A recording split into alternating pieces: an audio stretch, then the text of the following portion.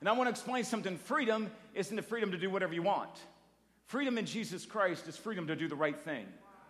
And so that's what's so amazing about the knowledge of Jesus. And what Paul says, he says this, he says, nothing can compare to the knowledge of Jesus Christ. Nothing. He said, everything else count as rubbish because the knowledge of Jesus sets us to a place of freedom. Why? Because now we know what to do. I don't know about you, before BC, I call it BC, before Christ. I remember those moments where you try to sift through information and say, what should I do in this important time? Okay, I'll make this decision. Isn't it wonderful now that you know Jesus, and now you bring that right into the picture and say, what am I going to do? Well, what would Jesus do? And those moments, Jesus gives you that wisdom, and you walk in that, and wisdom is an action word. Isn't it good that God gives us wisdom based on knowledge? Oh, it's such a good thing. How's everybody doing today? Is everybody doing all right? Got a few people. Are we doing good? Oh, we are, and I'm so thankful. We've been in a series of healing, just stories of Jesus. Can we just stay there? Can we just stay in stories of Jesus and look and see what he's done, and each time he's gone to somebody in need? And so I want to bring up a scripture real quickly, and as we get into talking about another story of Jesus, and this should really sink in. Jesus, he says, go and preach. The kingdom of heaven is at hand. And let me tell you something. Now in these days, kingdom of heaven is at hand. And it's right here, right now. Like Sonny's been talking about, this now moment. The now moment. Jesus' kingdom is now. And it's been all this time. So we have to step into that now moment. He says, heal the sick.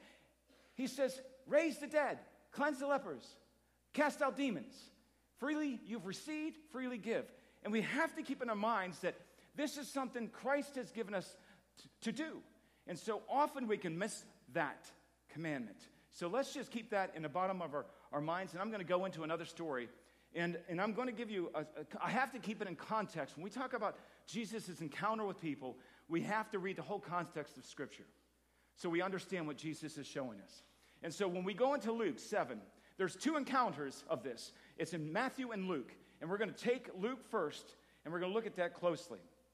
It says that when a centurion heard about Jesus, he sent some Jewish elders to him, asking him to come and heal his servant. When they came to Jesus, they urged him earnestly. Now, you've got to know something. A centurion is a Roman man. It's a Roman man that's probably over at least 100 soldiers. It's a man of prestige. He's a man in the army, of the Roman army. Now, do you think the Roman army and the people of God, or the Israelites, get along very well?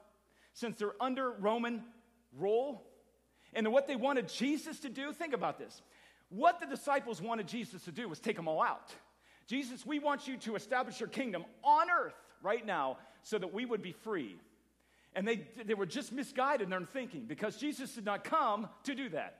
Jesus came to this earth to die as the righteous king and given all authority. And so you got to realize something. There's a Roman man of stature, and he sends what? Jewish elders to Jesus. Isn't it interesting? And so these Jewish elders, they come to him and they actually say this. They say, this man this Roman centurion, he is worthy to have you do this. Come and heal his servant. He is worthy. Now they're set Jewish men who are standing beside a Roman soldier man, this Roman army man. And they come to Jesus and say, Jesus, our Roman friend is worthy. Now, forget all he's doing to our people. But this man loves his nation, our nation, and has built a synagogue. And so they're trying to convince Jesus to help this Roman centurion. Isn't it interesting? He is worthy to have you come because he loves our nation and even built our synagogue. So Jesus went with them. When he was not far from the house, the centurion sent friends to him to say, Lord, do not trouble yourself, for I'm not worthy. So they're representing Listen to me. They're representing the centurion. So as they speak for the centurion. That's what, back in those days, when a man was in charge and he would send somebody with a message, that man or woman represented the person that sent them. They represented him as a slave and as a servant. So when they speak on behalf of the person who sent them. So Jesus went with them. And when they was not far from the house, the centurion sent friends to say, Lord, do not trouble yourself, for I'm not worthy. But the Jewish men said that he was. He recognizes, see, you have to understand something. What does he call Jesus? What does this centurion say about Jesus? He calls him what? Little L or big L? Big L. That means the centurion knew the authority of Christ. He knew Jesus in that way. And so he says, when he recognizes Lord's coming, now, well, Lord's coming. I can see him. I'm going to send some friends out to him. But Lord, don't come any closer. I'm not worthy to have you in my house. See, when you have an encounter with Christ, you will fall under his authority. And you will bow your knee. If you're in this place today and you said yes to Jesus, and you find yourself not bowing your knee to his authority, you're not saved. See, the whole thing here is this. It's recognizing Jesus for the authority he brings. See, to make Jesus Lord of your life, you recognize his authority as master. See, Jesus is the Savior of the world, is he not? That means anyone who calls upon the name of the Lord shall be what? Saved.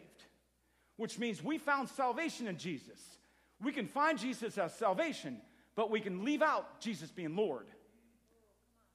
And so when you recognize Jesus as Lord, you recognize his authority and his place of authority. And you will bow your knee just like he's, I'm not worthy of you to come to my house.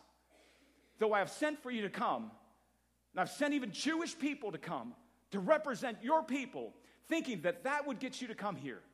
And yes, I built a synagogue, and yes, I love the nation here. But I recognize you as Lord. I recognize you Lord of my life and Lord of this earth. And when that happens in your life, I'm telling you, that's the breakthrough that many born-again believers need to realize. There is a step called working out thy salvation, understanding that he is master of your life, and you are now a slave. You are now a slave to whatever Jesus wants you to do. Now obedience is not just asked for, it's a demanded.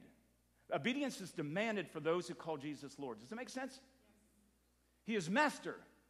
And so this man recognizes, this centurion recognizes it. To have you under my authority, it says, that is why I did not presume you to come to me. Or I come to you. I don't presume that. That's why I sent the Jewish people. That's why I sent my friends. Because I don't presume that you come based on what I say. You are Lord and Master. And then he says something. He says, instead, say the word. And my servant, what did he say? My servant what? That to me is astounding. Here is a Roman officer, has no upbringing of the Lord. He is a Roman. He is a Gentile, not brought up in the ways of God. He has not learned in that thing at all. And yet he gets a revelation from God the Father. He finds himself, recognizes Jesus as Lord, and then recognizes because his authority, and he understood authority.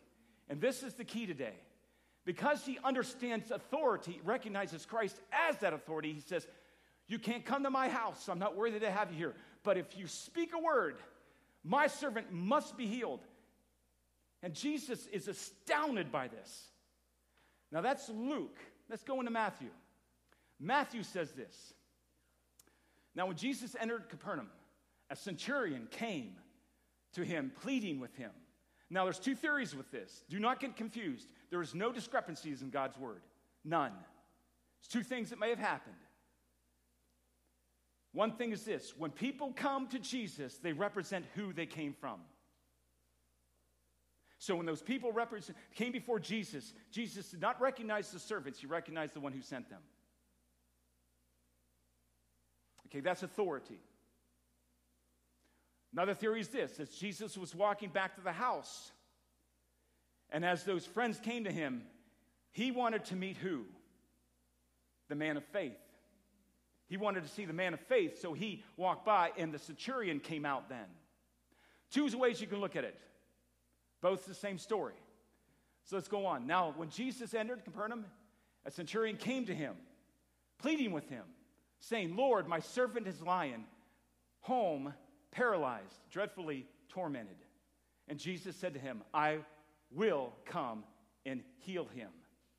And it says next in Matthew, it goes on and says, the centurion answered and said, Lord, I am not worthy that you should come under my roof, but only speak a word, and my servant will be healed. For I also, here's the key, I also am a man under authority. He's a man, are we not under authority? Yes or no? We're under authority all the time. And then there are others that will be under your authority as Christ puts you in ministry. And so always remember, we're under authority. This man knew. He says, I'm a Roman officer, but I'm under authority.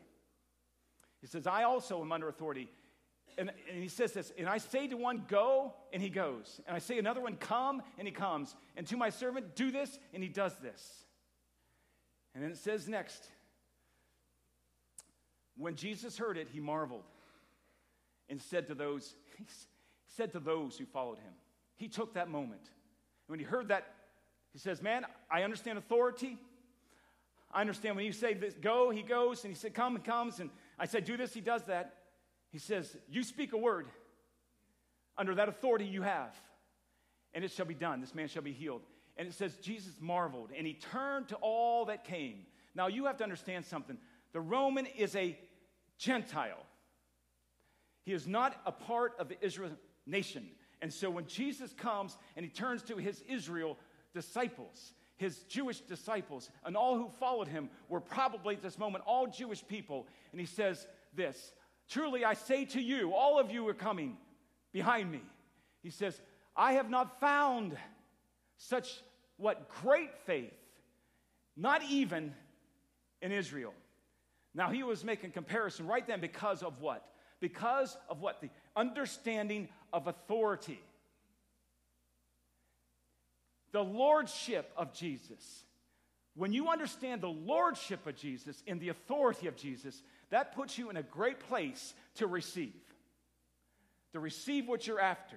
See, that we cannot demand Jesus for things that we want to receive. We don't go to him and say, Jesus, though I know I've been messing up my life and I've done these things and my body needs healing now, so I come before you because you've took the stripes on your back that I may be healed. And we walk in arrogance. Believe me, Jesus did take the stripes on his back for every single healing of today and yesterday and forever. Absolutely true. But we don't understand his authority and his lordship, and he is not Lord of your life, and he is not an authority over your life, and you do whatever you want to do, and you sometimes submit to the things you want to submit to. You take those things out of God's word that you like, and you don't follow the things you don't like. You are not under his lordship, and for you to command him to do something for you, that is out of the authority. The authority is established when you understand his lordship of your life. And when you understand that revelation like this man did, he is given what he has asked for. And so I have to believe this today, that there are many, even, I'm telling you, even my own life.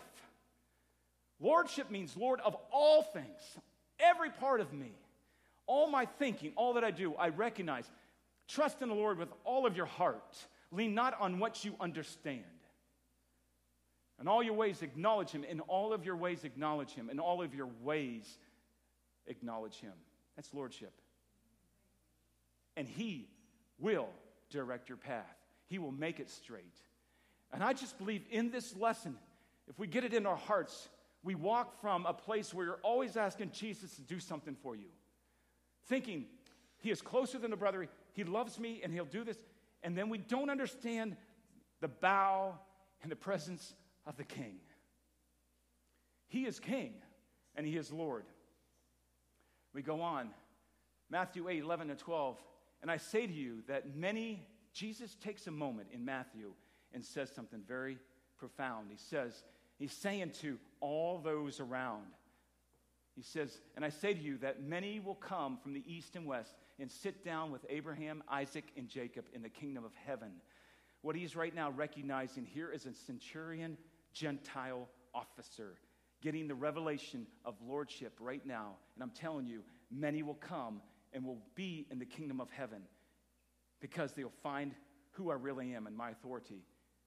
But then he recognizes there will be, what he says, but my sons, the sons of the kingdom, will be cast out in outer darkness. He's talking right now to the Jewish nation. You were promised this. You are considered sons of the kingdom. And yet, if you do not get this revelation, this great faith of this centurion that's just now before all of you, I've recognized of knowing and understanding lordship of their life, you will not enter. You will not be part of the kingdom that you thought you were part of. Makes it very clear in distinguishing walking with Jesus as Lord of your life. I don't know about you, but that's key in our walk today, is it not? It's obedience of lordship and knowing what Christ has for you and I. I'm going to go one more scripture. We're going to end it here. It says, and then Jesus said to the centurion, go your way. I love this. And as you have believed, so let it be done for you. And his servant was healed at that same hour. Now listen, by faith, built on the knowledge of authority, it will be done as you believe. I really believe this. Having belief, who believes in Jesus Christ? As what? Name him. Healer. Come on, name him. You believe in Jesus Christ as King, Redeemer. What other ones? Deliverer. Restorer. Savior. What else? Healer. Come on. You believe Jesus as provider. Comforter. Teacher. The Word made flesh and dwelt among us. What is Jesus to you? Son of God. The great Lamb. Lamb that was slain. Redeemer. He is righteous King. All authority has been given to who? Meaning the enemy has. Let's remind him right now. Enemy, you have no authority. All authority has been given to him. Christ Jesus our Lord, the one we serve, the one whose name is above all other names, the one who comes and brings salvation to his people. Isn't it good? You know him. You know what he's done. You know him as that truth. It sets you apart than anyone else. The knowledge you possess right now. By faith built on the knowledge of authority. He has all those things because he is in charge. He has been given all authority because God the Father knows and trusts his Son, his beloved Son. All authority has been given to him. I mean, he can do anything he wants. But he is a righteous God, but a loving God. By faith, built on knowledge of authority, on authority, it says it be done as you believe. Now this centurion, when Jesus responds to him and says, go your way, and as you have believed, so let it be done for you. And the king speaks, and that very moment, the man is made well. We have to put authority in its rightful place. How authority works for you to receive your miracle. You're looking for a miracle today. You're looking for a healing today. You need a perspective change in your life. Put Jesus in his rightful place, authority over your life. Submit to him in his calling in your life. Submit to him in his teaching of your life. And then, quick story. I've got to bring this. How much time do we have? I have to bring this analogy here. I want to bring this home. And I'm not going to speak the whole thing, but you guys know the story when Jesus came into the temple. And there was elders of the church there. And they're always causing trouble. The scribes and elders and those chief priests, they're always coming after Jesus. They want to defame him. They want to bring him down. They're doing everything they can. And they ask the question to Jesus. And they make it very clear, Jesus, by what authority do you do these things? We have seen you do all these miracles. We've heard about the miracles that you have done. This is in Matthew 21, near the end of his service here on earth. And yet we want to know by what authority do you do these things, and who gave you this authority? Jesus then hears that question, and he says, okay, I'll answer your question if I'm allowed to ask you one, and you answer first. And he asks a very profound question to these elders, scribes. And he says this, he says, I also will ask you one thing, which if you tell me, I likewise will tell you by what authority I do these things. The baptism of John, where was it from? Was it from heaven or from man? Was it from heaven or from man? At that moment, they came together and they started to ponder this. And they said, well, if we say it is from heaven, Jesus will ask us why we did not believe. And if we say it's from man, and in fear, they said, well, if it's from man, and we say it was from man, then John the Baptist, with all of his followers, those who have followed him, well, we'd be in trouble with the people. So these men who thought they were in a place of authority, you see, these men, the elders of the church, the priests, and all these, we thought, we're in a place of authority. We're going to walk over to Jesus and we're going to defame him because our position in authority. And so they walked to Jesus and tried to rip him out of his authority. So Jesus asked the very question. And that question being asked is one you and I have to ask all the time. Was the baptism of John from heaven or from man? Let me ask you something. And in the use of the chief priests and elders' authority, they asked Jesus, by what authority and who gave you this? If they answered God, they misused their authority. It was a fear of failure. If they answered man, of course, it's a fear of losing their authority, fear of people. So let's ask the question. If you're not walking in Christ's authority in your life, are you fear of failure or you fear of man? You fear of people or you fear of failure? Where do you stand today? If you're saved here today and you're stepping into Christ's steps for you and you want to be obedient to everything he says, let me ask you a question. By what authority? And who gave you that authority? Let's ask the question to you. How do you respond? By what authority do you do this? And who gave you that authority? I believe faith is recognized in the understanding of authority. What did he call the centurion's faith? When he heard that the centurion knew the difference of authority, he called him great faith. We haven't seen this kind of faith anywhere, which means authority has a lot to do with faith, does it not? So I believe faith is recognized. God recognizes faith not simply because you say, I believe in Jesus. There's faith involved. By hearing the word, faith comes, pleases God. Faith needs to be there to please God. But I believe this. There's another level to this. There's a faith that God recognizes when he says, that person understands the authority. Great faith. And as you believe, it will be given to you. And I have to believe. Go your way.